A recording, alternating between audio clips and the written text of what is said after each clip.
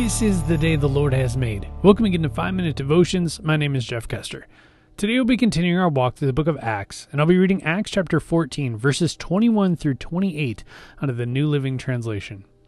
After preaching the good news in Derbe and making many disciples, Paul and Barnabas returned to Lystra, Iconium, and Antioch of Pisidia, where they strengthened the believers. They encouraged them to continue in the faith, reminding them that we must suffer many hardships to enter the kingdom of God.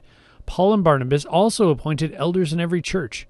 With prayer and fasting, they turned the elders over to the care of the Lord, in whom they had put their trust. Then they traveled back through Pisidia and Pamphylia. They preached the word in Perga and went to Attalia.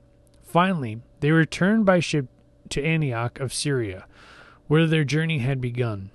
The believers there had entrusted them to the grace of God to do the work they had now completed. Upon arriving in Antioch, they called the church together and reported everything God had done through them and how he had opened the door of faith to the Gentiles too. And they stayed there with the believers for a long time. Let's pray. Heavenly Father, thank you for giving us wise elders and wise pastors in our local churches. Thank you for instilling them your word so that they can preach it to us. And they can shepherd us along the way. So when we have questions, when we have troubles in our lives, they can help direct us down the right path and return us and show us in your word how you work. It's in your name we pray. Amen. Remember, you are a loved child of God. And how are you going to echo Christ today? We'll see you tomorrow.